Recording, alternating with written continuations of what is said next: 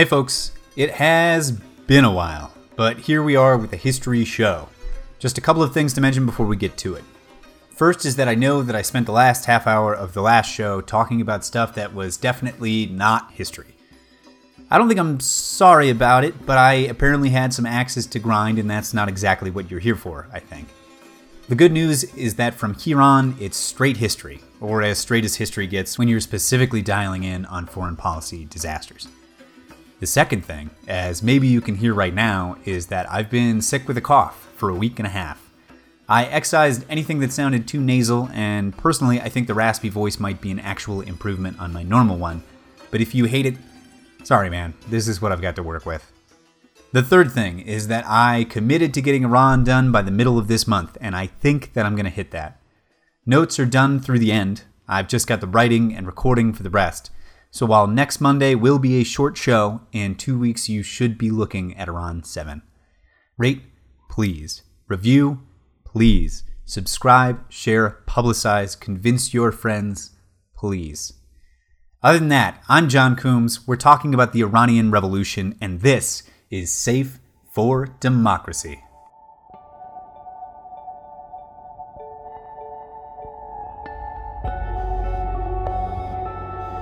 America is today the strongest, the most influential, and most productive nation in the world. ¿Para qué sirve entonces la civilización? ¿Para qué sirve la conciencia del hombre? ¿Para qué sirven las Naciones Unidas? But these differences were all forgotten in one unshakable unity of determination to find a way to end war. We do not want a war. We do not now expect a war. This generation of Americans has already had enough, more than enough, of war and hate and oppression. Across the world, we're hunting down the killers, and we're showing them the definition of American justice. There is a recurring temptation to feel that some spectacular and costly action could become the miraculous solution to all current difficulties. We have an obligation to be of help where we can to freedom fighters and lovers of freedom and democracy from Afghanistan to Nicaragua. The United States has no intention of determining the precise form of Iraq's new government. That choice belongs to the Iraqi people. Those who make peaceful revolution impossible will make violent revolution inevitable. We want democracy to survive for all generations to come, not to become the insolvent phantom of tomorrow.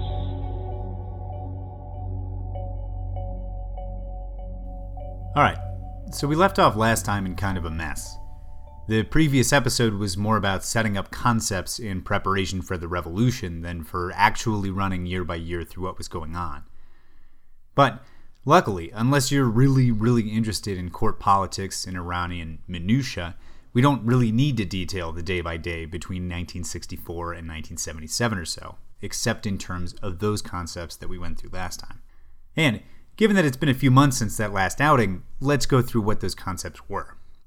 First up, we've got the Shah's White Revolution, in which he used oil money to pour cash into infrastructure, agricultural reforms, industrialization, medicine, education, and the expansion of the state bureaucracy.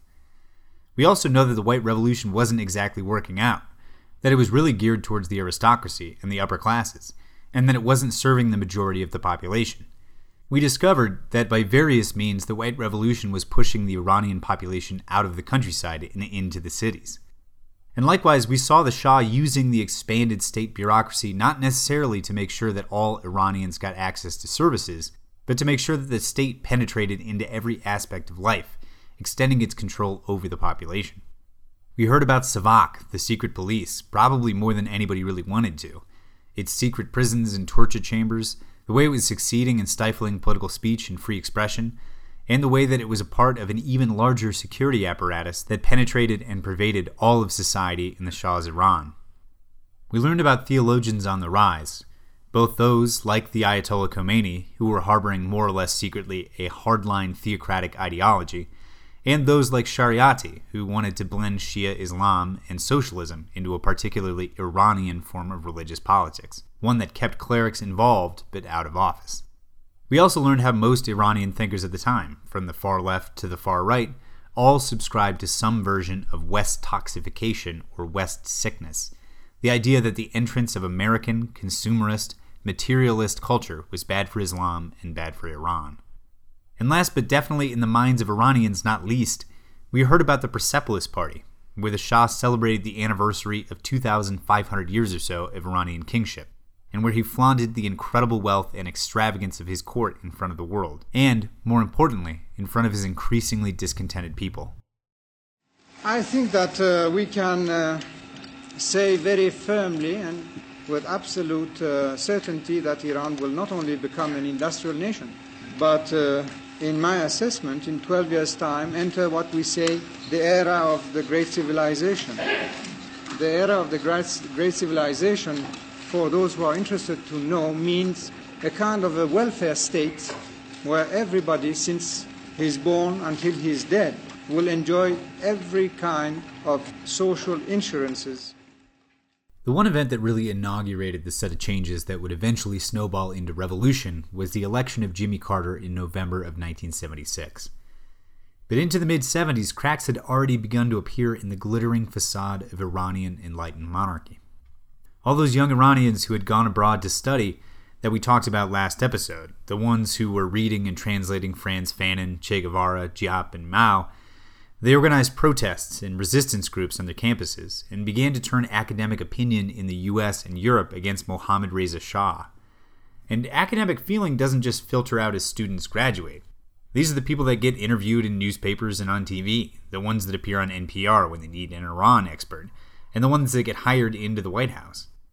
At the same time, the American public and press, having felt themselves deceived by Nixon and Watergate, and disillusioned by the farce of supporting dictatorial regimes in Saigon through the whole Vietnam War, were beginning to get real wary of our supporting unsavory characters abroad. And arms and rhetoric headed for Tehran began to smack of support for the unsupportable. Helping out was that people who had been held and tortured by Savak had been slowly escaping from the country, and their stories, like the ones we quoted from Reza Barahani last episode, the terrible ones about torture, they were adding to the generalized unease a very specific picture of the hideousness of what was going on in Tehran. At the top, though, even as Nixon resigned and Ford took over and then later Jimmy Carter came into office, official U.S. rhetoric remained supportive of the Shah. Jimmy Carter's peace and democracy-oriented speeches, both on the campaign trail and in office, would come to play an important role soon enough. But the new president had no problems, or not enough problems, in arming the Shah. Mohammad Reza came to visit Carter not long into his term, and according to Michael Axworthy in Revolutionary Iran, quote, "Whatever the rumors and suspicions in Iran, Carter was keen to display his backing for the Shah's regime. He accepted an invitation for a quick return visit only a few weeks later. He was in Tehran on New Year's Eve and made a speech that became notorious, declaring the Shah's Iran to be, quote, an island of stability, unquote, in the region, saying that, quote, there is no other head of state with whom I feel on friendlier terms and to whom I feel more gratitude, unquote, and unquote." And Carter backed up that talk with action, despite what he'd said while campaigning about drawing down on military support for regimes overseas. From Emma Rothschild in the New York Review of Books, who we heard from last time, in an article titled Carter and Arms, No Sale, from September 1977, quote, "Carter, before he became president, expressed moral revulsion at America's role as the arsenal of the world. These feelings seem to have been superseded by a more strategic view of arms and foreign policy. As early as July 1976, before he was elected, Carter said, quote, we ought to assess every arms sales policy on an individual nation basis. In other words, if we think the sale of arms can better preserve peace in a portion of the world and carry out our committed foreign policy, then let the arms sales be made on that basis alone," unquote and unquote. You've got to remember, too, here, that at least, or especially in Iran's case, this was all particularly tempting. We get to fob off the role of policeman in the Persian Gulf and all of its oil shipping onto the Shah. And the Shah, in general, despite his oil income, was taking out loans from the U.S. to buy arms from the U.S. and then paying interest on those loans to the U.S. Why wouldn't we do it, the policymakers in Washington must have been thinking. And you, listener, have no doubt that we were selling those arms. From Rothschild again, quote, "The distribution of military orders this year still recalls the height of the Nixon-Ford arms boom. So far, $3.19 billion in sales, or well over half of the total, are to Iran. In July alone, the Carter administration racked up some $400 million in new Iranian orders," unquote. And in today's money, that's $13 billion and $1.6 billion, respectively. But that was far from all. In 1978 alone, the Shah placed orders for another $12 billion in American armaments, $48.5 billion in today's money. That was for a large number of advanced fighters, including F-16s, naval destroyers, and nuclear submarines, which would have made Iran a sea power in its own right, at least as far as the Indian Ocean. And while we tend to think of Islamic Iran as the originator of the nuclear program, in that same year, 1978, Mohammad Reza signed deals with several West European countries for nuclear plants. Iran, because of the great leadership of the Shah, is an island of stability in one of the more troubled areas of the world. Right around the same time period, the failures of the Shah's White Revolution were becoming more and more evident within Iran, for all that things still looked all right from without. From Axworthy now, quote, "The Shah's regime had achieved a lot by the mid-1970s. Unlike many other national leaders in many countries, including some democratic politicians, the Shah deserved credit not just for governing to secure himself, his dynasty, or his interest group in power, but for a genuine effort to move his country forward in its development, which had achieved real gains. Gross national product per capita had jumped to $2,000 from $200 in 1963. Much of this was down to the oil boom, but the Shah was himself partly responsible for the big rise in oil income, and the income was being reinvested. The country had reoriented away from agriculture towards more developed economic activities that would yield greater benefits to the people in industry and services. The movement of the population to the cities, however traumatic and marked by deprivation as it was in the short term, could be regarded as a necessary step towards a more sophisticated, developed, modern society. Investment had greatly improved infrastructure and the standard of education and health services. Women and minorities had benefited from his reforms. Iran was respected internationally and had taken on a more confident regional role, as evidenced by her influence both within OPEC and within the regional security organization CENTO, which was supposed to be the southern version of NATO but never really worked out that way.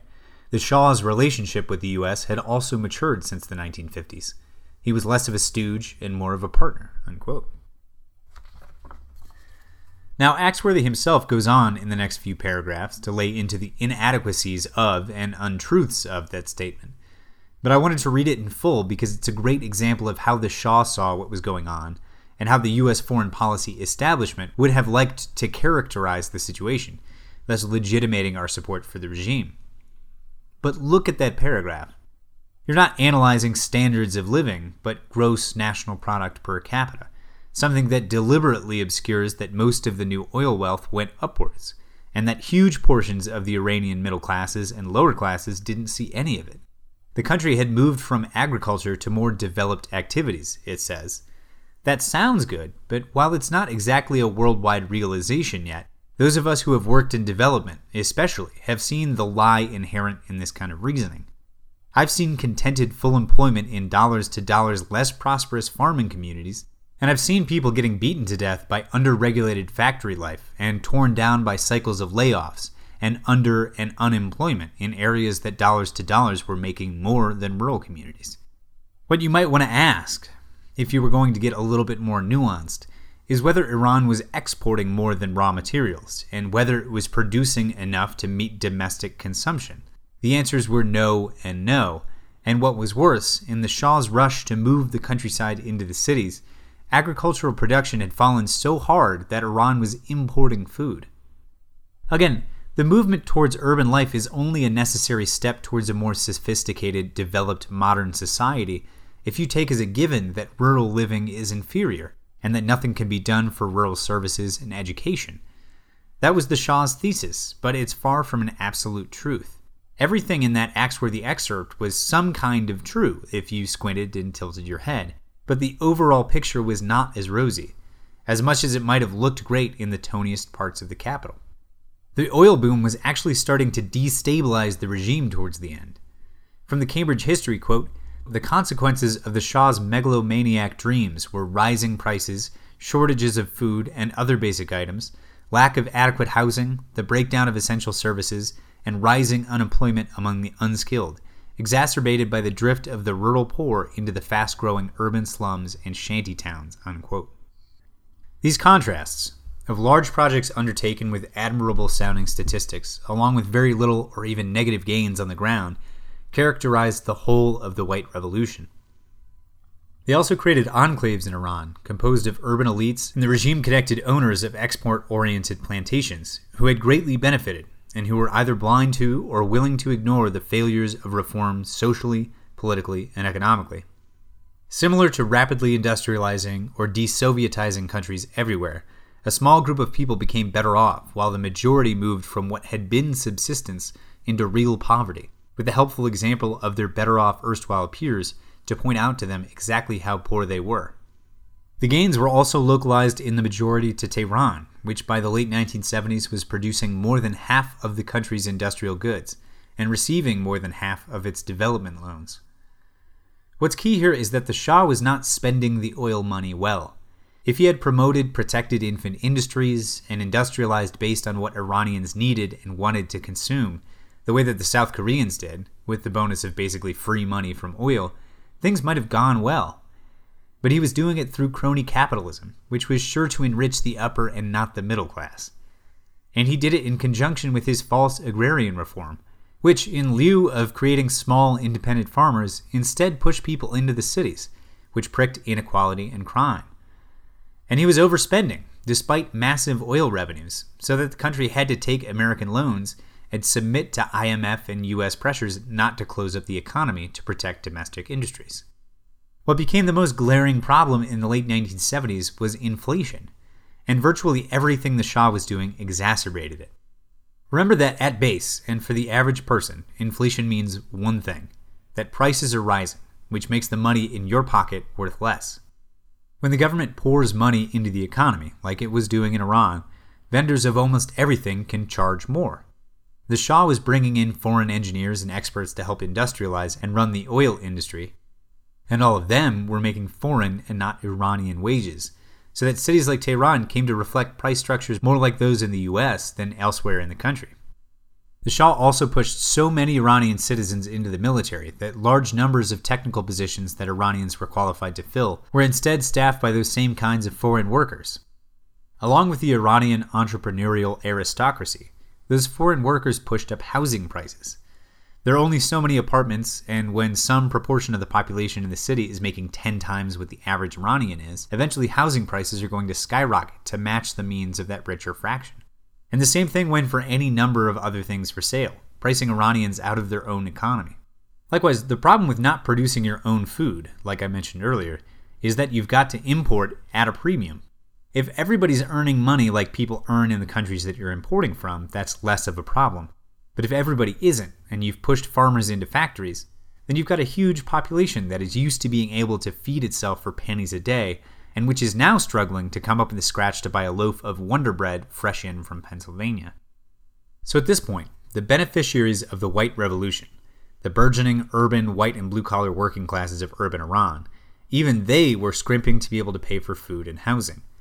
But while industrialization was proceeding at a breakneck pace, most of the people who'd been forced into the cities did not have factory jobs, and they were living in kinds of squalor and poverty that they'd never seen even out in their former rural lives. What's more, the Shah fought inflation and rising prices not by addressing any of their root causes, but by declaring war on businessmen and profiteers, starting with the richest people who weren't part of his favored aristocracy, and they responded by moving their money into foreign banks. The Shah then followed up by moving down to bazaris and individual shopkeepers, people who had as much ability to set their prices as their customers did. And he set gangs of Savak-connected thugs into the bazaars to issue fines and to brutalize suspected price gougers. The crackdowns didn't endear the Shah even to those disenfranchised urban strugglers that they were supposed to be helping, and they began to alienate him from Iran's conservative middle classes, people that up until this point had been content, if not happy, with his regime. Now, Iran had enjoyed such a bonanza of oil revenues through the early 1970s because OPEC had set prices high. But as the West began to build up reserves and looked into alternative fuels, and younger listeners might not remember, but we were gunning for alternative energy in 1975, almost as hard as in 2009. The Saudis lowered prices against the wishes of other OPEC members by flooding the market with cheap crude. All of this sent oil prices and revenues tumbling in Iran, drastically reducing the Shah's ability to mitigate the effects of inflation going into 77 and 78. From Abrahamian, quote, "After 14 years of white revolution, Iran still had one of the worst doctor-patient ratios, one of the highest child mortality rates, and one of the lowest hospital bed-to-population ratios in the whole of the Middle East. 68% of the adults remained illiterate. The number of illiterates rose from 13 million to nearly 15 million. Fewer than 40% of the children completed primary school. The teacher-student ratio deteriorated. Only 60,000 university places opened each year for as many as 290,000 graduates. And the percentage of the population with higher degrees remained one of the lowest in the Middle East." Unquote. This is the difference between a fake revolution set up by a U.S. puppet and a real one. The Cubans, for example, with, yes, money from nowhere in terms of the USSR, the same way that Iran had money from nowhere in oil, managed in less time to industrialize, to hit a higher literacy rate than the United States, to create a world-class healthcare system, to put so many kids through advanced degrees that they're still chronically overeducated today, and to reach productive full employment. For much of the last century and nearly all of this one, the U.S. has been in the business of picking losers abroad. And the Shah was certainly one of those, but it did not have to be that way. At one point late in the game, as, in addition to everything else, traffic in Tehran was becoming a problem of crisis proportions, the Shah's younger brother thought to ask, quote, "If the people don't like traffic jams, why don't they just buy helicopters?" Unquote. And while that might seem like an insane question, it's really a statement from someone so cut off, so insulated in his social group from the average person of his country, that he begins to think it's a legitimate inquiry. This was the setup for revolution. We've kind of backed off of the question of inequality in the days of Donald Trump, since there's so much else to be worried about, but we should not have. Trump, by not letting go of his businesses and letting investors, foreign and domestic, cozy up to him by spending millions of dollars at his hotels and golf clubs, is working to institute the exact kind of crony capitalism that dominated Iran right before the revolution. And while we don't have the same exact kind of secret police or state apparatus to keep people in line, ours is only different by degree, and we do have just the same kind of wealth inequality and development distributed upwards. Something that Donald Trump and the Republican Congress are right now actively trying to make worse with the tax reform plan that disproportionately cuts taxes for the wealthy, while, in some analyses, increasing them for the working and middle classes. If there was the daily criticism against our shortages, our weaknesses, and this and that, it's even encouraged. If the criticism is directed against the foundation of the state and to weakening of the state and serving the interests of a foreign country, obviously we are not going to allow that. Why should we? Those who have done it, what advantage have they got from that?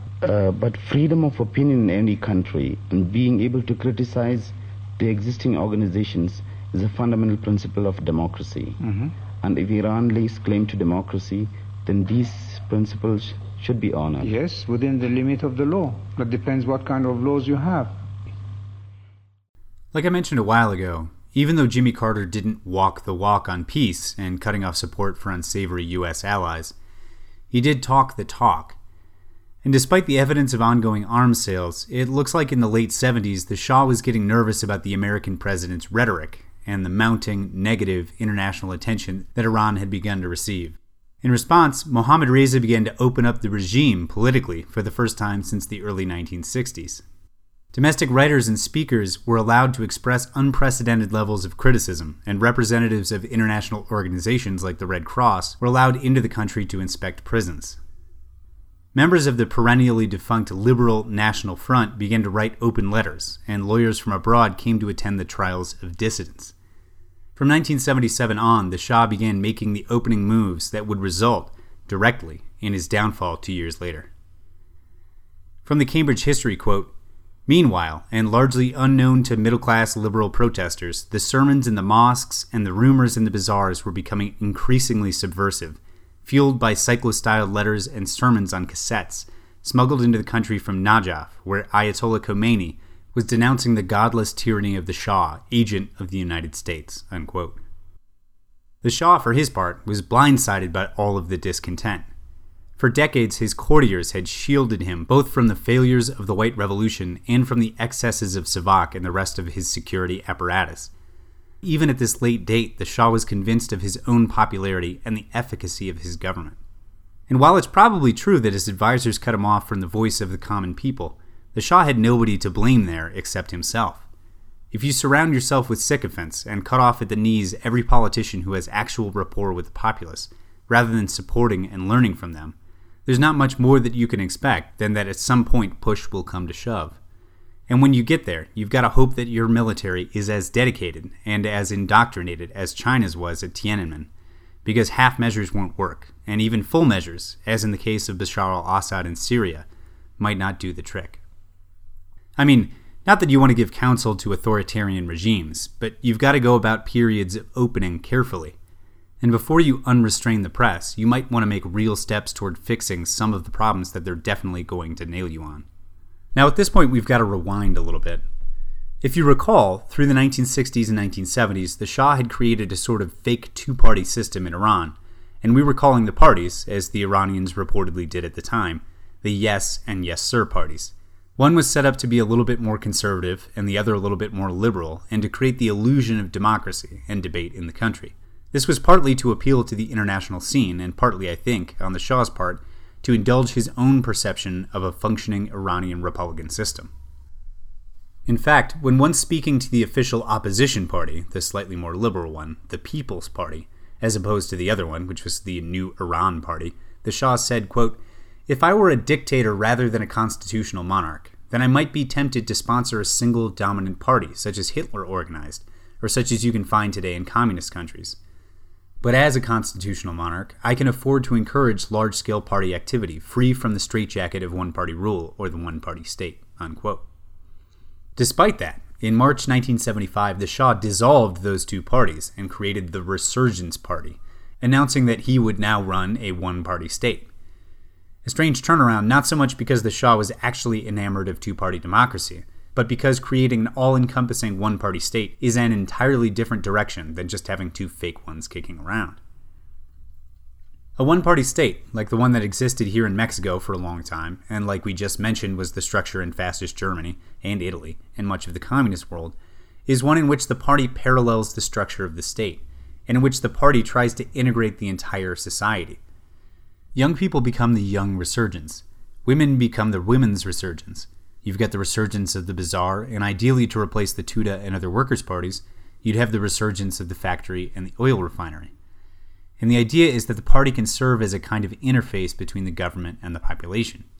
Now, the Shah got this idea, per Abrahabian, from young Iranians returning from studies abroad, where they'd either read or heard from Sam Huntington, the political scientist at Harvard, somebody who poli-sci majors today still have to read. And at the time, Huntington had advanced the idea that creating a corporate one-party state was one of, or the best way for countries to remain stable as they modernized and industrialized, a process that in general has tended to destabilize internal politics. You may remember from last episode me talking about a society needing a release valve, and that valve in democracies being free expression and the vote. Well, in Huntington's model, the party becomes that valve. Even if society isn't very free or free at all, citizens can express themselves by way of the party in internal debate, and likewise the government can also use the party to communicate with the population. Now that's all abstract, so consider this. A country is modernizing, and in this country, teachers begin to feel left behind. Their pay is low, their hours are long, and there aren't enough of them. So they organize into a union and begin to strike. In an authoritarian country, the ruler has a problem, because he needs those teachers, but he also can't brook a challenge to his authority.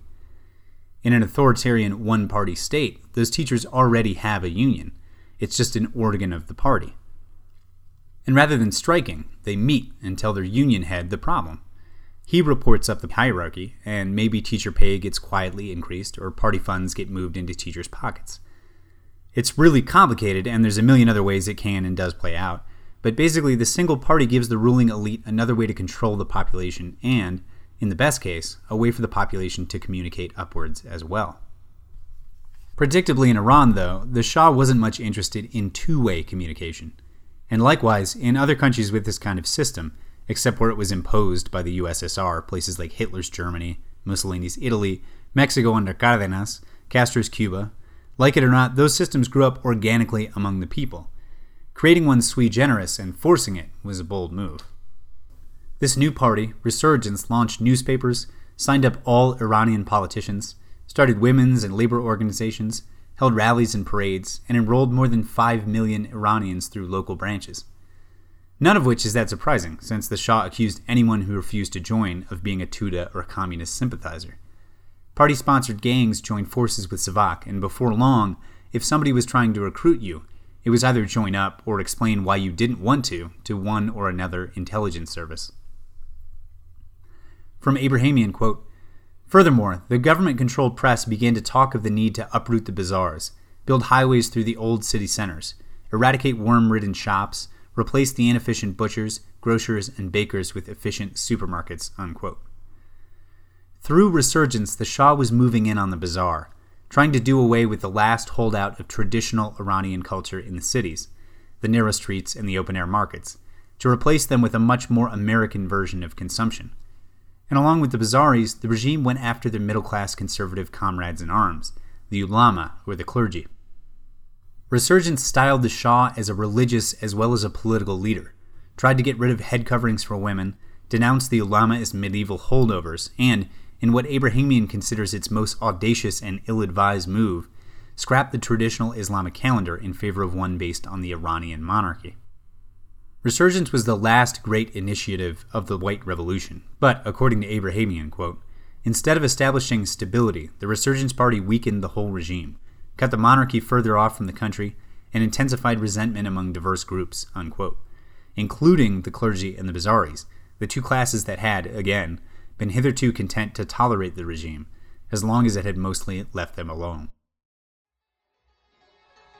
The Shahbanu's duties are manifold. She is to be seen more often traveling through the villages of Iran than at glittering openings and royal gatherings. Every year she takes a prolonged trip through the far-flung villages of Iran, talking to the people, finding out their problems and needs, and helping wherever she can. And they come by the thousands, the poor and the illiterate, the oppressed and the have-nots, to see, to talk to, and to pay homage to an empress who has done and is doing so much for their social upliftment. These villagers and nomads who flock to see their empress are to a great extent illiterate and poor, and in spite of the millions of oil dollars flowing into Iran, and in spite of the Shah's White Revolution, their living conditions have not shown much significant improvement. So, with resurgence, an invasion of Western workers, mass unemployment, and poverty in the cities, rapidly rising inflation, and rising discontent and unrest among all sectors of society besides the aristocracy in his court, Mohammad Reza Shah decided, because of Jimmy Carter's election, to start opening up Iranian politics in 1977. One of the big aspects of that opening was a set of court reforms that emboldened Iranian jurists, and which subjected the judicial system to prying public eyes for the first time. Previously, everybody got a military tribunal with a military lawyer. Now they were tried in civil courts, which turned out much larger numbers of acquittals for protesters and dissidents, who judges were often reluctant to condemn. In February of 77, the Shah made a mass release of political prisoners, and spurred on by that in May, a group of 64 prominent Tehran lawyers got together and drafted an open letter to the Shah, which accused the government of violating the Constitution, called for an end to not just some, but all extra-constitutional military tribunals, and demanded greater independence for the judiciary. That June, the reconstituted, or at least newly active National Front wrote another letter, per Axworthy, quote, criticizing autocratic rule and demanding a restoration of constitutional government, unquote. The Shah, feeling hamstrung by Carter and international opinion, did not retaliate strongly enough against growing opposition, and the emboldened population ramped up their protests over the summer and into the autumn of 1977. Writers, lawyers, judges, and opposition politicians, long in exile either internal or external, penned manifestos and letters of increasing rhetorical severity, addressed to the UN, the US, the international press, and the regime. The National Front founded its own newspaper again, and Mehdi Barzagan restarted the liberation movement, teaming up with the National Front and the religious Bazari community. From Abrahamian again, quote, On October 10th, 1977, the Goethe Institute in Tehran hosted an evening of poetry readings organized by the newly revived Writers Association. It was the first of a series of 10 such evenings, which from the beginning had a political character. The German director, coming under pressure from the authorities, became more and more anxious that Savak would close the institute down, and watched the proceedings from a distance with a bottle of whiskey that gradually emptied as each night went on. Many of the speeches made in between the readings were strongly critical of the Shah's regime, pushing against the boundaries of what was becoming permissible again. Many, if not most, of the speakers were Tudeh sympathizers. Most of the audience were young students. On the fifth evening, one speaker asked for a minute of silence for those writers of the previous half-century who had suffered under censorship and repression and had died prematurely.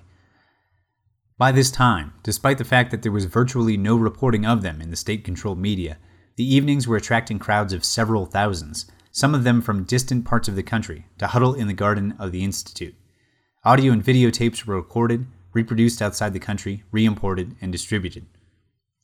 A prominent member of the association agreed to moderate his readings in order to avoid trouble, but when he came to the microphone found himself unable to hold back, reading some of his most radical poems against the Shah, some of them written from when he had been in prison. The bolder and more anti-regime the poems became, the more popular they were with the audience." Unquote. Iranian culture, like many non-American ones, is more in touch with poetry as a popular and political art form than we are, and poetry readings on that scale were no small political act. It wasn't lost on the regime, and while the readings at the German Institute finished without trouble, when 10,000 students turned up for a session of a subsequent series of readings on the 19th of November, the police came too. They killed one attendee and injured 70 others, and that violence sparked in-the-street protest for the first time since the early 1960s. Iran, economically and militarily one of the strongest nations on the Persian Gulf, is today on the threshold of a new era.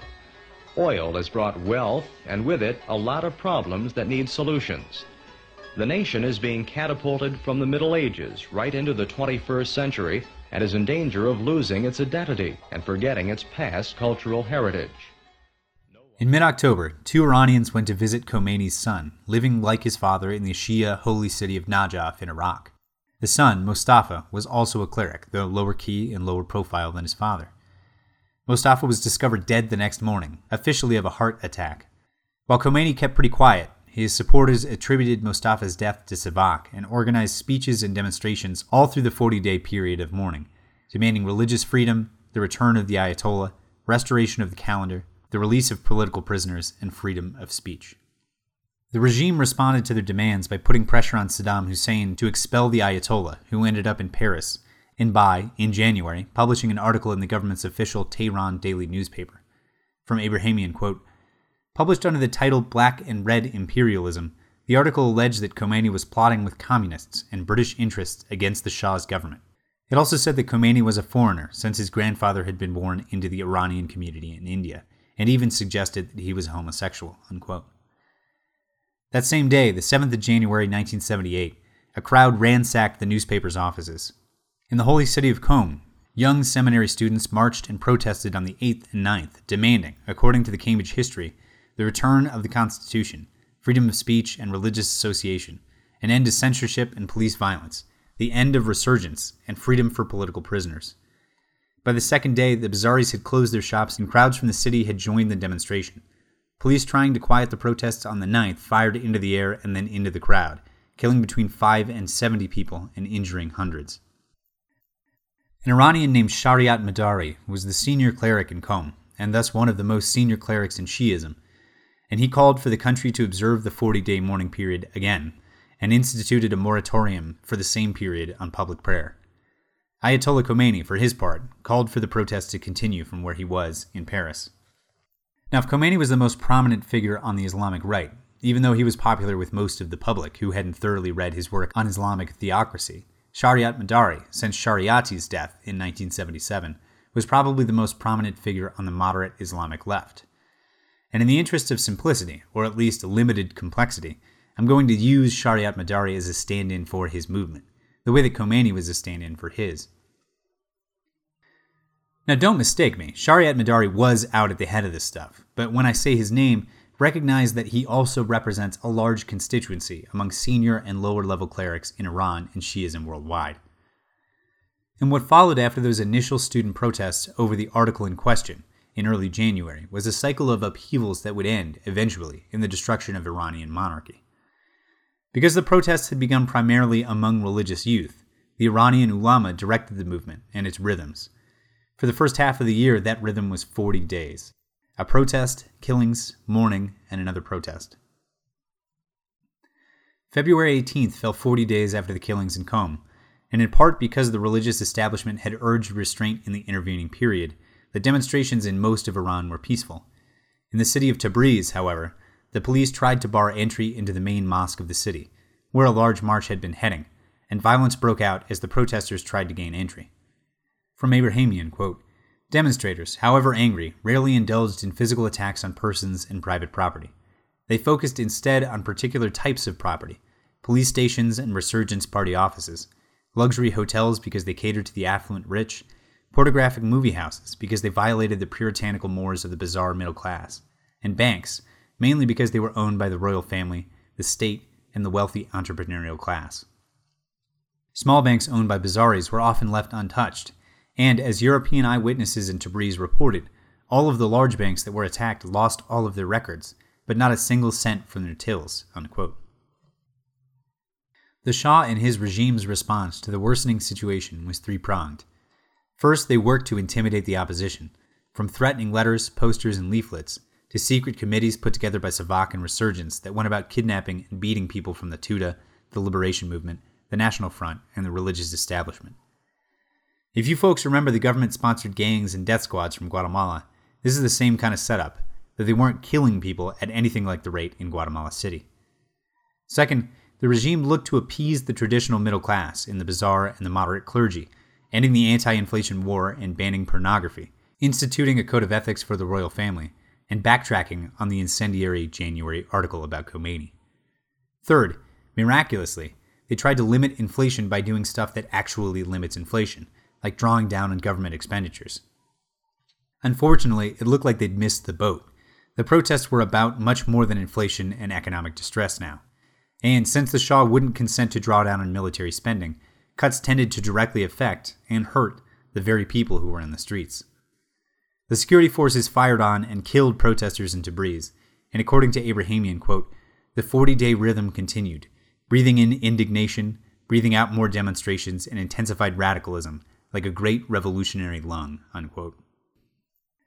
As the weeks rolled on, and as Khomeini kept calling for more and more radical demonstrations, and now, the overthrow of the regime, Shariat Madari and other moderate clerics came under pressure to do the same. They were reluctant to take that step, hesitant in the first place, and worried about the consequences for their followers. But as a result, younger members of the moderate movement began radicalizing and moving more towards Khomeini's camp. March 29th came 40 days after the killings in Tabriz, and while protests were again mostly peaceful, rioting that targeted police stations, statues and monuments to the Shah, and liquor stores broke out in Tehran, Isfahan, and Yazd. It was in the last of those three that security forces fired on protesters exiting a mosque and heading for the central police station, killing and maiming dozens. The regime's figure for the dead was 27, but the opposition claimed more than 100. May 10th followed March 29th, and even larger demonstrations sprang up, this time in all of the major cities of the country, and even the Shah canceled a vacation to oversee the pacification efforts in Tehran, where security forces had walled off the bazaar and shot tear gas into gathering crowds. In Qom, the holy city where the protests had begun, police shot dozens, and agents of either Savak or Resurgence or some other security organ chased two protesters into Shariat Madari's home and there shot them dead. June 17th would have followed May 10th, but by this point the moderate leaders of the movement were beginning to think that while the 40-day cycles had originally favored the protesters, helping them to coordinate in a time and in a place of limited freedom of communication, they were now tipping the protesters' hand to the regime and allowing the kind of well-coordinated and especially violent response that had taken place in May. Shariat Madari told people to chill, while Khomeini exhorted his followers to continue the unrest, knowing that violence in Iran pretty much moved things along for him. For the moment, though, the balance of leadership was still with the moderates, and things stayed quiet into June. Our intention was to make sure that the Shah's support was firm and to make sure that Iran didn't come apart. Secretary Vance and I both felt that the best chance the Shah had to maintain his position was to go the direction of reform, to have early elections, to take human rights steps that would gain the confidence of his people. You first reestablish order, thereby asserting your authority, and shortly thereafter initiate reforms, having proven that you're in charge. Brzezinski felt we should make it very clear to the Shah that we would not object in any way if he decided to really crack down very hard and use what Brzezinski came to call the iron fist. Even as protests died down, the regime continued its three-pronged strategy. It threatened and imprisoned members of the Writers' Guild, which had sponsored the poetry readings of the German Institute, along with members of the Liberation Movement, the National Front, opposition lawyers, and human rights advocates. It went after the clergy, and by midsummer, per Axworthy, quote, about 70 of Khomeini's clerical supporters had been arrested, including Ali Khamenei and Akbar Hashemi Rafsanjani, unquote, who will later be two very important people. The Shah likewise promised free elections in the following year, to reopen seminaries and universities that he had closed because of the protests, apologized to Shariat Madari for straight murdering two people in his home, and swapped out the head of Savak, who at this time was one General Nasiri, the guy you might remember who was crucial to clinching Kermit Roosevelt's coup against Mossadegh. And the Shah called on his own family to be less corrupt. And at this point, some secular liberals were thinking, all right, this is pretty much what we wanted. But Khomeini, and even the more moderate religious, having seen what they could do, were now looking to do much more. To me, too, it seems like it would have been much too little and a lot too late, especially because it's not as if the simultaneous crackdown against the groups that the Shah needed to win over would have been invisible. Promising free and fair elections as you torture the opposition is hardly going to seem like an offer made in good faith. The protests so far had been made up of students, intellectuals, bazaris, and clergy, and had not yet included the participation of the majority of the urban working classes. That changed in the summer of 1978. While the 40-day anniversary of the May uprisings wasn't marked by protests, the measures that the regime had taken to curtail inflation had themselves caused a recession. Spending on new factories and construction dropped by a huge margin, which left urban wage earners out in the cold. Labor in Iran, or at least the labor that could get a coveted construction or factory job, had been relatively coddled by government spending for more than a decade, and wages had been jumping up by 30% or more a year, a factor which had helped to kill off the Tudeh and other labor organizers. In the summer of '78, pay fell by that same percentage, and workers remembered how and why to strike. Work stoppages hit cities and industries across the country, and workers joined up with the protest movement. Because of calls to cool off, the summer was nearly free of the kinds of major riotous demonstrations that had characterized the first half of the year. But the newly radicalized workers joined in with the limited marching that was going on, which set the stage for Ramadan in August. On the 19th of August, there was a fire in the Rex Cinema on Abadan, the island that held the heart of the Iranian oil industry. Somebody had locked the emergency exits from the outside, and 340 people burned to death.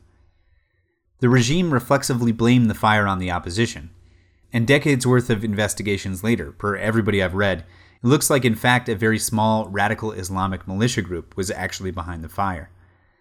But by this point, the Iranian public was so trained to see the government behind every killing, and correspondingly to believe the opposite of whatever the government was trying to tell them, that they became in general convinced that Savak or some other agency had perpetrated the fire.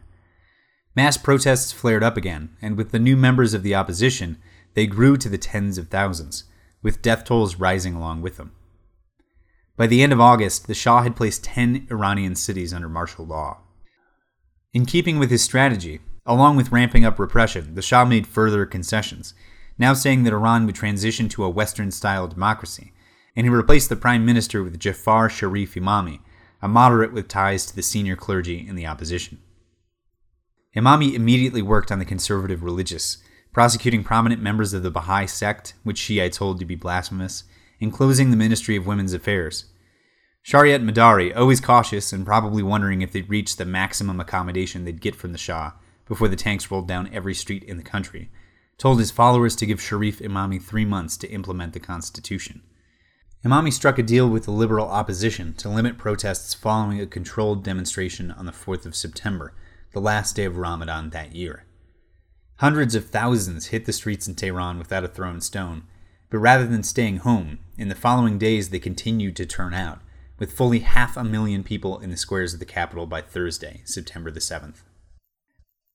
The crowds, without either Mehdi Barzani of the Liberation Movement or Shariat Madari directing them, developed their own platform and began calling for the ouster of the Shah, a new constitution, and the establishment of an Islamic republic. Per Abrahamian, quote, "The Shah was reluctant to permit all-out violent suppression of the demonstrations, but despite his extensive security apparatus, he was largely baffled by the protests against his rule. Members of that apparatus seemed scarcely better aware," unquote. They had thought, him and his security officers, that the threat was Marxism, and that it would always be Marxism, or some kind of foreign subversion, not legitimate discontent with government. All of which speaks to the fundamental worthlessness of torture as a policing or informational technique. It works great for terrorizing populations, but terribly for knowing anything about them. Not only does somebody under torture not want to say, well, the Shah's just a dick, you know? But it also cools all other speech everywhere, which means you're never going to be able to take your people's temperature. I should mention at this point that the Shah had leukemia, something that because of court intrigues he hadn't been treating until recently, and some historians have pointed to that illness as the source of the Shah's indecisive and ineffective policy over 77 and 78. But Michael Axworthy, in his book Revolutionary Iran, contends, and I am inclined to agree with him, that despite that the Shah's illness might have fatigued him, or worried him, or caused him to want to put a bow on his white revolution in order to hand it over to his son, the Shah's fundamental misunderstanding of both the opposition and, apparently, his own regime had nothing to do with cancer and everything to do with the blinders he'd been wearing that had convinced him since the 1950s that every threat to his regime would be communist and not domestic. One of our laws is that communism is not allowed. It's banned, so you can't do it. There are not more than 3,300 political prisoners. And political prisoners, it happens to be that all of them are Marxists. And what does that prove? Marxism is outlawed in this country. It's illegal. Despite the Shah's reluctance to personally order the gunning down of the people marching, he placed one General Gholam Ali Ovaisi into the military governorship of Tehran and declared martial law. Ovaisi was famously ruthless within Iran for the violence that he'd unleashed against similar but smaller protests in 1963.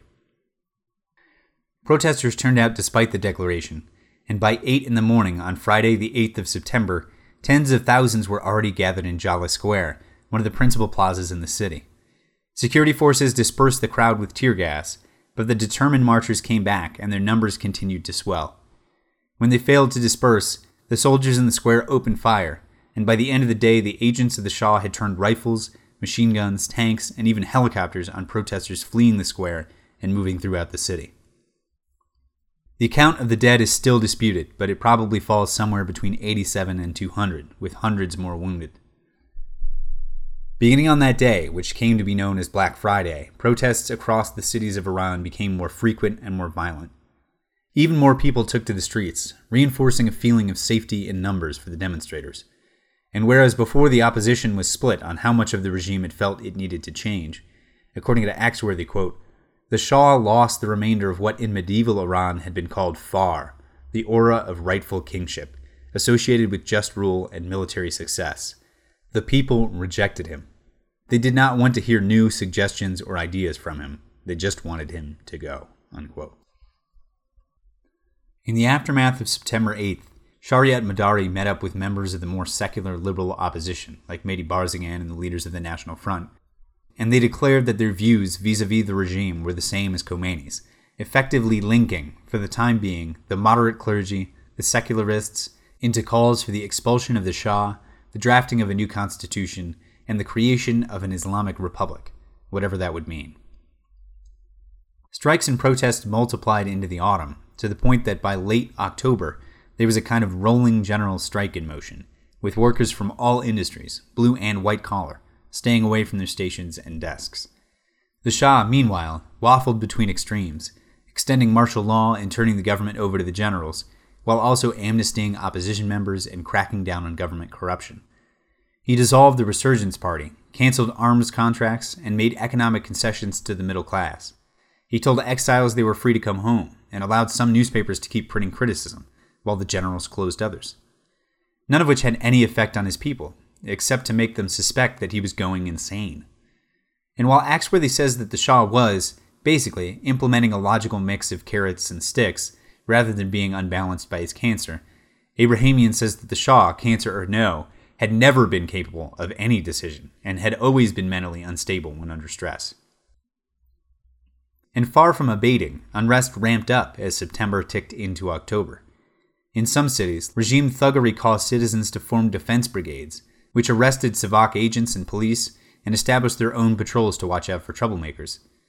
In Hamadan, the police raped 3 young girls and the city exploded, with demonstrators taking over and erecting barricades. Police and the army moved in after a few days to bloodily retake control. Meanwhile, in Abadan and some other cities, the military governors that the Shah was appointing had some success in forcing oil refinery workers to toil at gunpoint. But production was clearly going to fall short of what was necessary to meet domestic consumption and foreign commitments. And these industrial strikes may have been the most destabilizing thing going, because unlike street protests, you can't meet them or break them just with violence. You've only got so many oil engineers and technicians and rig workers, and when you've gunned them down, that's it. Around the same time, in November, 2 of the guerrilla organizations that had operated briefly and then been suppressed early in the 1970s began operating again, attacking and killing police and Savak agents. These 2 groups, which were ideologically aligned much more with Shariat Madari and Barzangan than with Khomeini, were the MKO, the People's Mojahedin of Iran, which was Islamo-Marxist, and the Fedayeen, which were more, if violently, in line with the Islamo-socialist teachings of Shariati that I outlined last episode. Keep an eye on those 2 names, the MKO and the Fedayeen. On the American side, from Axworthy, quote, "In foreign capitals, too, there was uncertainty. Having regarded the Shah's regime as more or less stable until the summer, the Carter administration was suddenly pitchforked into a predicament in which they had to consider the possibility, becoming a probability as autumn turned to winter, that the Shah would fall. If they continued to support him now, might that prejudice their relationship with whatever regime might replace him? Or was it time to encourage the Shah to repress the opposition with an all-out military crackdown? In Washington, Carter's national security advisor, Brzezinski, was arguing for the military option, while Cyrus Vance in the State Department, backed by Ambassador Sullivan in Tehran, was arguing against it. In a move that did little more than lose time, Carter appointed George Ball as an outside advisor. He presented a report to Carter in mid-December, but the report did not resolve the argument, unquote. The president called an emergency meeting. Our presumption was that the United States policies would be better off if the Shah did stay in power. We were concerned that if Shah falls, the whole thing could become extremely unstable, not just in Iran, but in the region. But over how to save the Shah, the president's advisors were divided. Now, what I didn't mention earlier is that when Mehdi Barzangan got together with the other leaders of the secular opposition to firm up and unify their stance, they actually flew out to Paris to meet with Khomeini, and they came back affirming not only that they were in favor of a republic set up with Islamic principles, but also calling for the leadership, though not in any well-defined way, of the Ayatollah Khomeini himself. December in 1978 began with Muharram holiday, the second most holy month in Shia Islam after Ramadan, and one that ends after 10 days of mourning with Ashura, which commemorates the martyrdom of Ali. It is always a heady time in Iran, and it was even more so under the circumstances in 1978. All 10 days were marked by massive protests and corresponding violence on the part of the regime, and by the end of the 3rd day, hundreds of protesters had already been killed.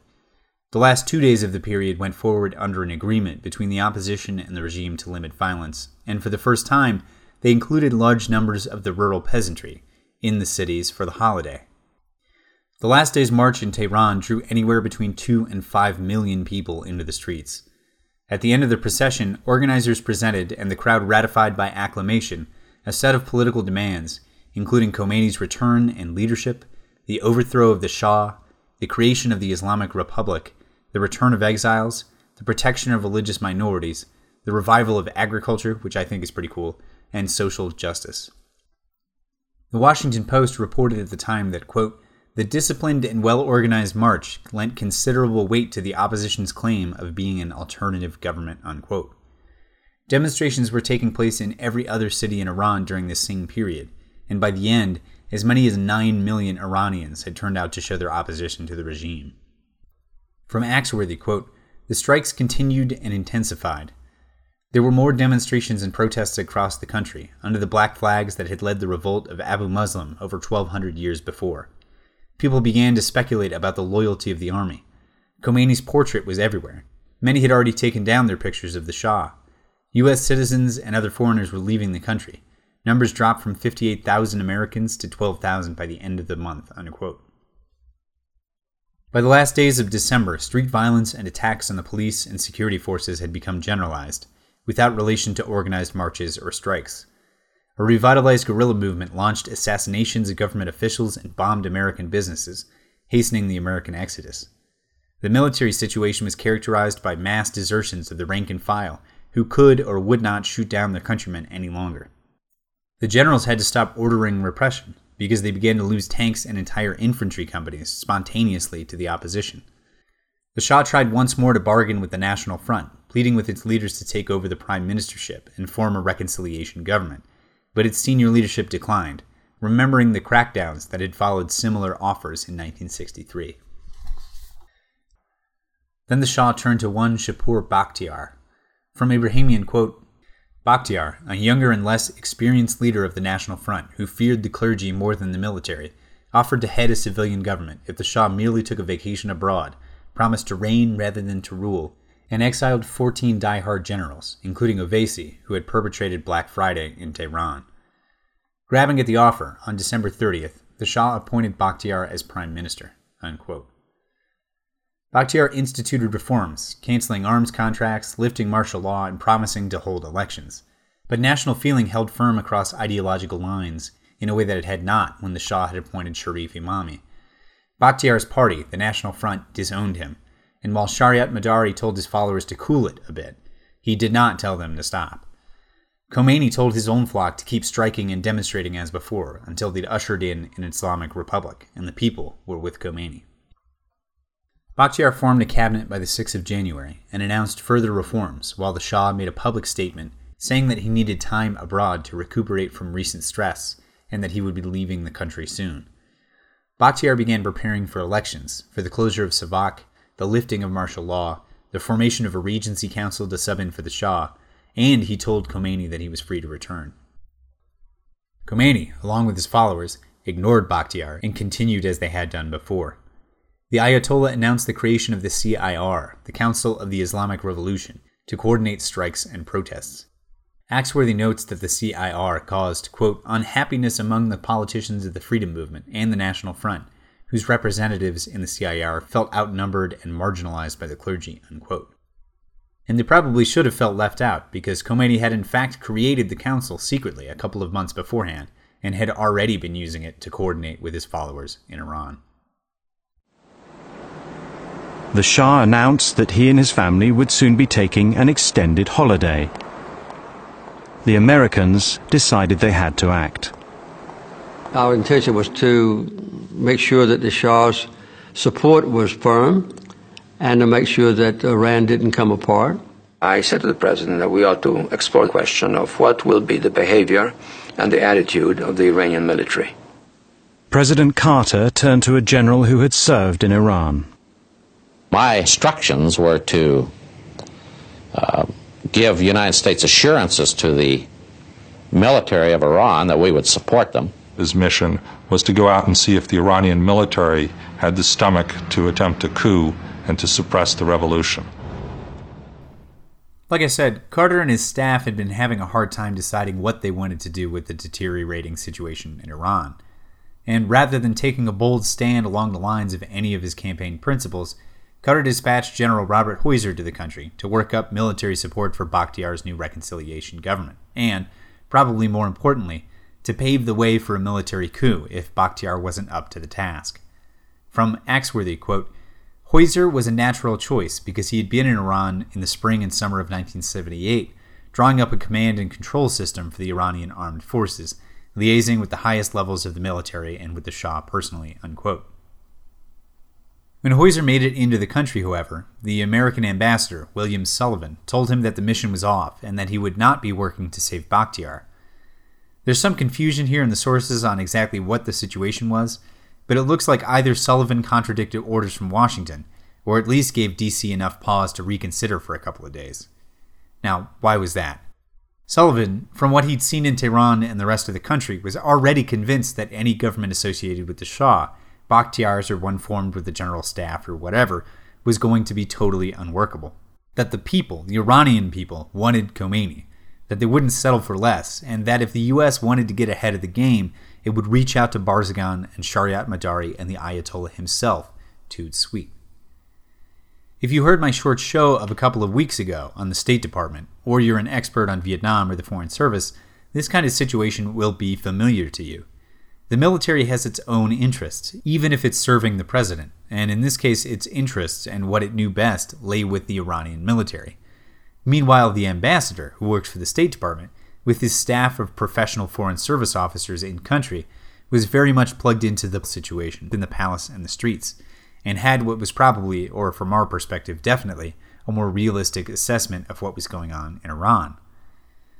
But whether Sullivan was fudging or stalling, Washington had its own ideas, and within 2 days, on the 6th of January, it issued orders directing General Heuser to go ahead with reaching out to the Iranian military with all haste.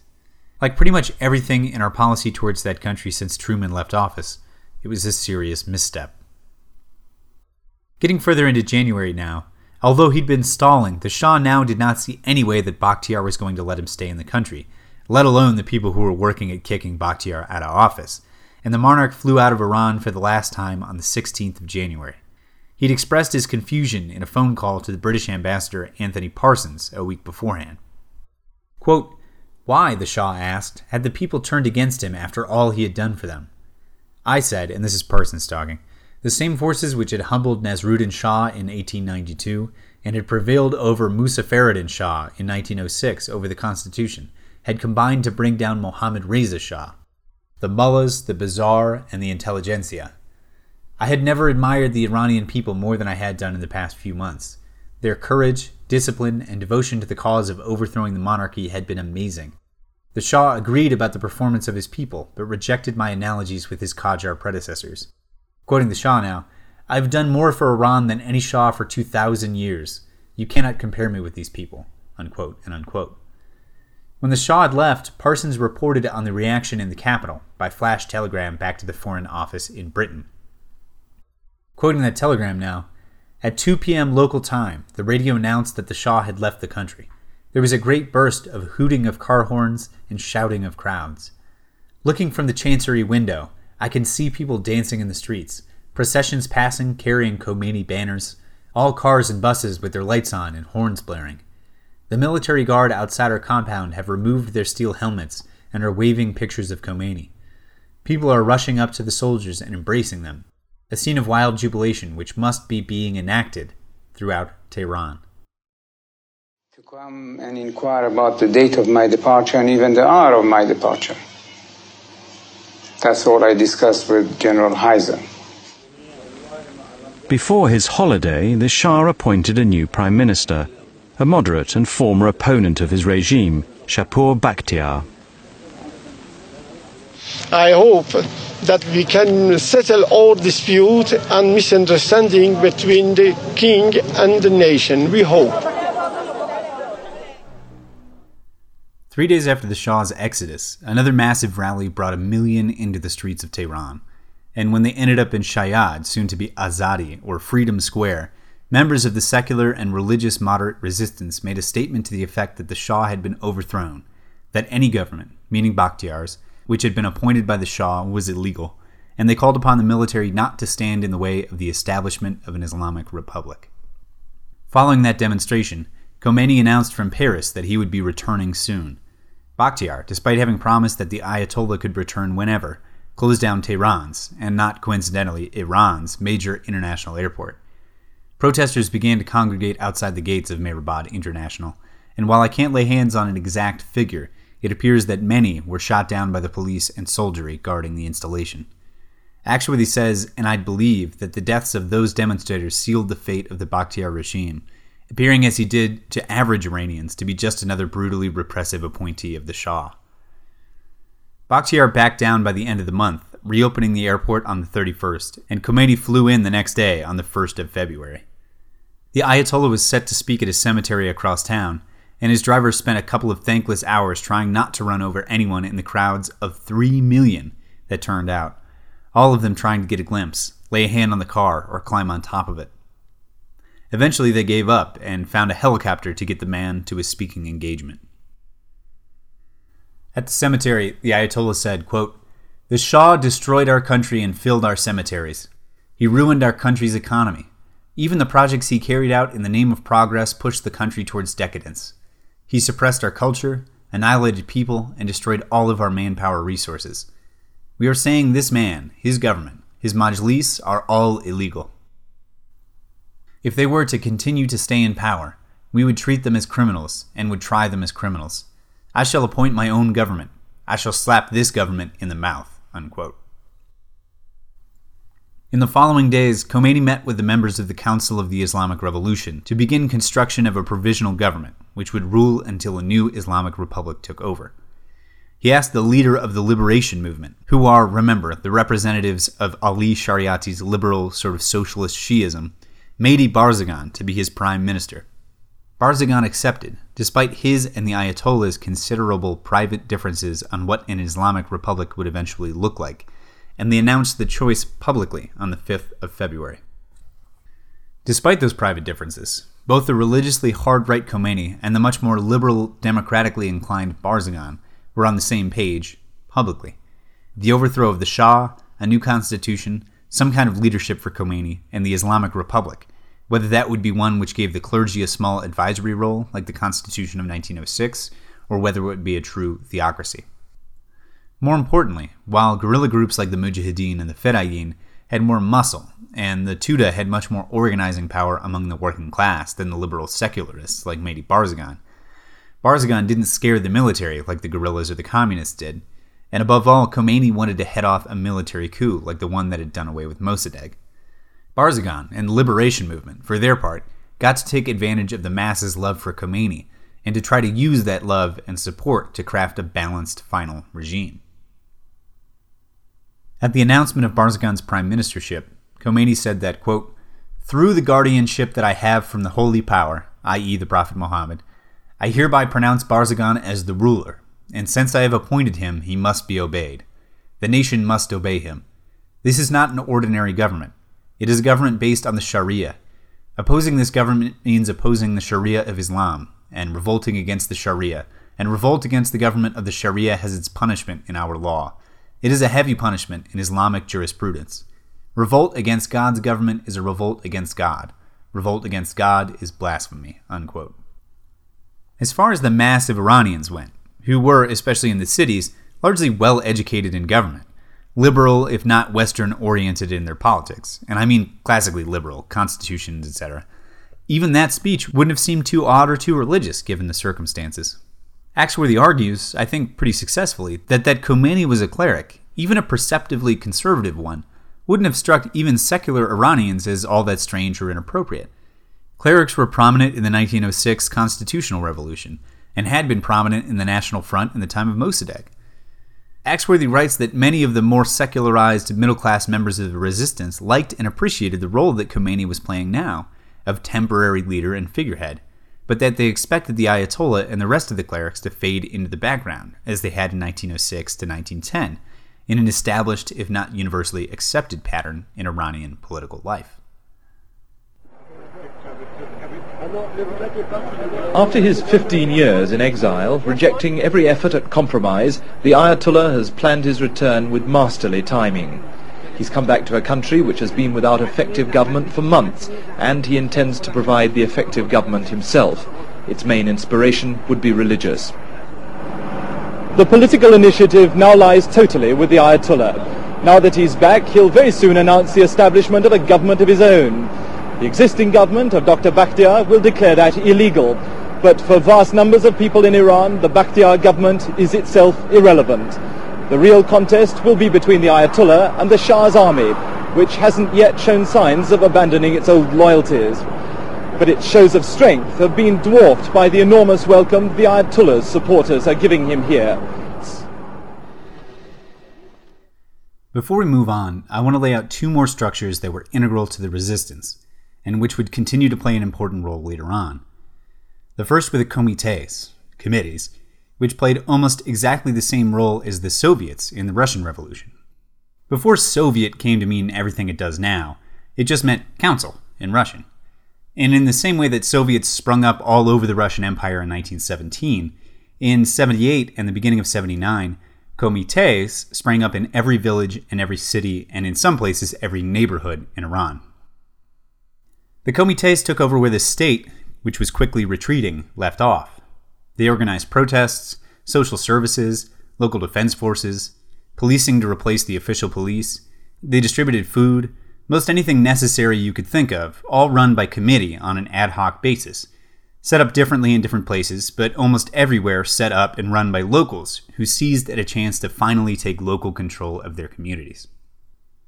From Abrahamian, quote, "For example, Ayatollah Khademi, a 90-year-old cleric who had opposed the Shah since 1949, set up a comité in the last week of January and controlled most of his city, Isfahan, by the first week of February. He was helped by diverse groups.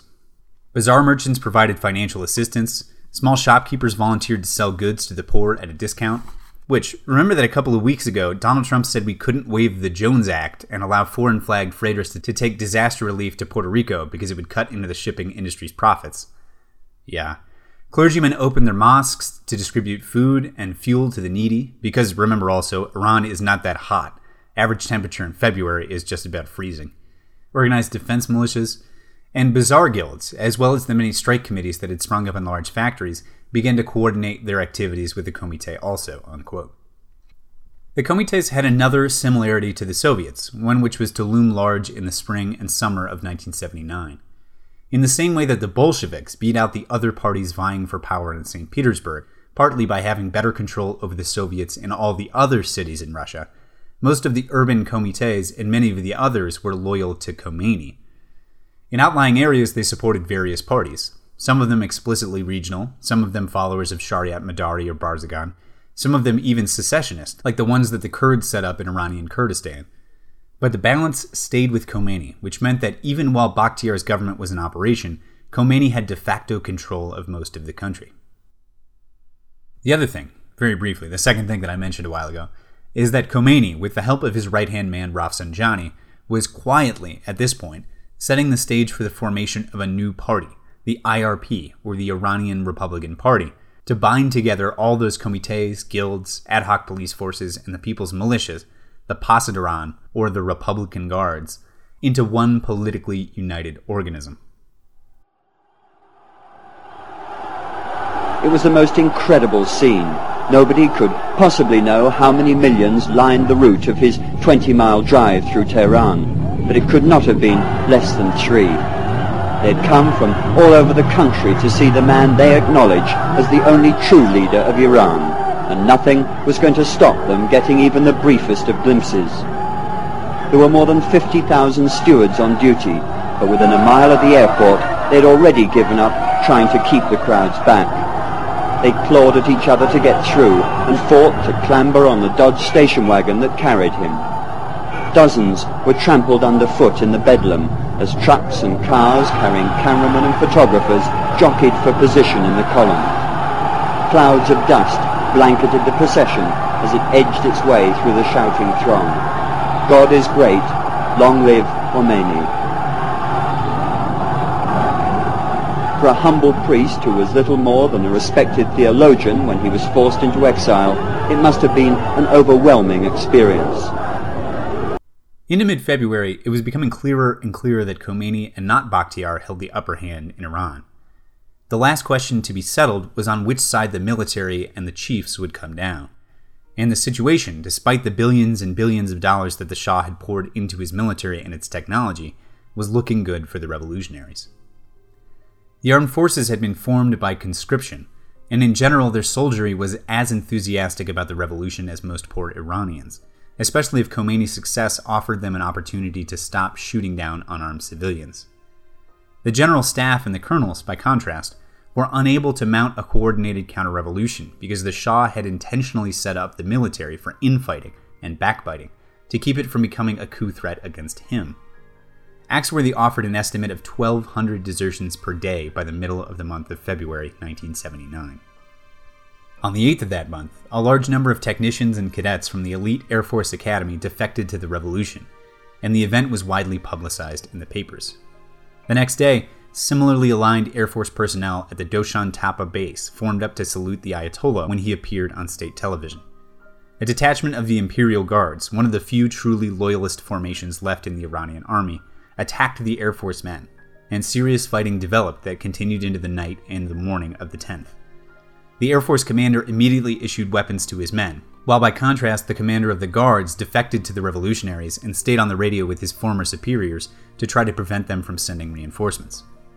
The Mujahideen and the Fedayeen, remember those two guerrilla organizations, sent in their own fighters to assist the Air Force, and large crowds of revolutionaries turned out, in effect, to watch what they believed might be the critical moment in their struggle. Generals who still thought that they could pull this thing out sent a column of 26 British Chieftain main battle tanks to crush the Air Force personnel. People in the streets swarmed the tanks, turning them back, destroying others after hauling out their crews, and welcoming more than a couple into the revolutionary fold as their commanders defected. Organized violence spread across the whole of Tehran, with protesters now not vandalizing police and other headquarters, but taking them over. With things quickly getting out of hand, Bakhtiar ordered a strict curfew, but the police and soldiery needed to enforce it were already being disarmed. Khomeini, very cognizant of Mossadegh's failure to call his people into the streets at the critical moment, encouraged the entire city to turn out and stay out overnight, and any possibility of a military takeover went out the window.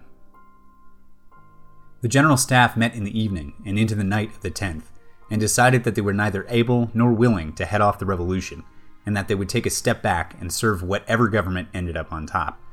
They informed Bakhtiar of the decision on the morning of the 11th. He took the news hard, but passed it on to Tehran radio, which told the nation. Towards the middle of the 11th, Bakhtiar left from his office in a helicopter, originally to attend a meeting with Barzaghan and some of the other resistance leaders. One of the people to be at the meeting told Bakhtiar that he wasn't going to be hunted down, but that it might be a good idea to skip the get-together all the same. The military did send a representative, who asked of Barzaghan that he and Khomeini make a statement saying that the revolutionaries should not attack the army, and they agreed.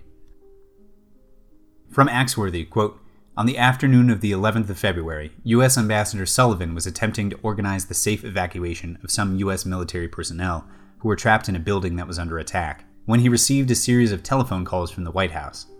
In one of these, David Newsom asked him on behalf of National Security Advisor Brzezinski what were the chances of a successful military coup. Quoting the ambassador now, "The total absurdity of such an inquiry into the circumstances then existing in Tehran provoked me to a scurrilous suggestion for Brzezinski that seemed to shock mild-mannered Undersecretary Newsom," unquote.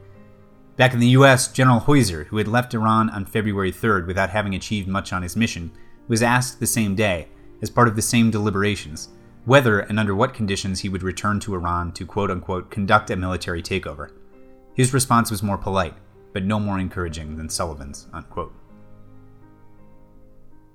The American military intervention never materialized, and with the effective abdication of Bakhtiar on the 11th of February, that was that.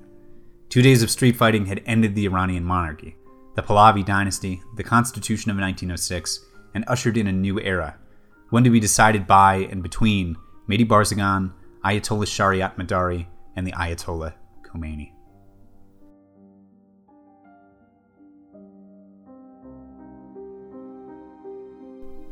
Well, that is it for the first stage of the revolution in Iran 6. There's a lot of follow-up to come, everything from the hostage crisis to the Iran-Iraq war to politics in Tehran in the modern day, and I'm going to try to get through all of it as comprehensively as I can without losing this new pace. SFD is written, edited, produced, all the rest by me. I've got no staff, no secretary, and no team, except for all of you, and there's not much that you all can do for me except to get the word out. I'm as garbage at social media as the baddest baby boomer, and I need your help to get the show to the masses. Like I keep saying, if you're hearing this and not doing it, everybody else is hearing and not doing it too. Special thanks this time around to the members of the Bourbon Society of Franklin, Tennessee, to Alex Gary Garais, an old Peace Corps war buddy, a fan, and a man who gave me some welcome words of encouragement at a wedding in Aguascalientes, and to Samara Bocanegra right here at home. That's all for now, guys, but next time it's the revolution in power, the Ayatollah, the new constitution, Jimmy Carter bumbling around, and Saddam Hussein. I'm John Coombs, and this has been Safe for Democracy.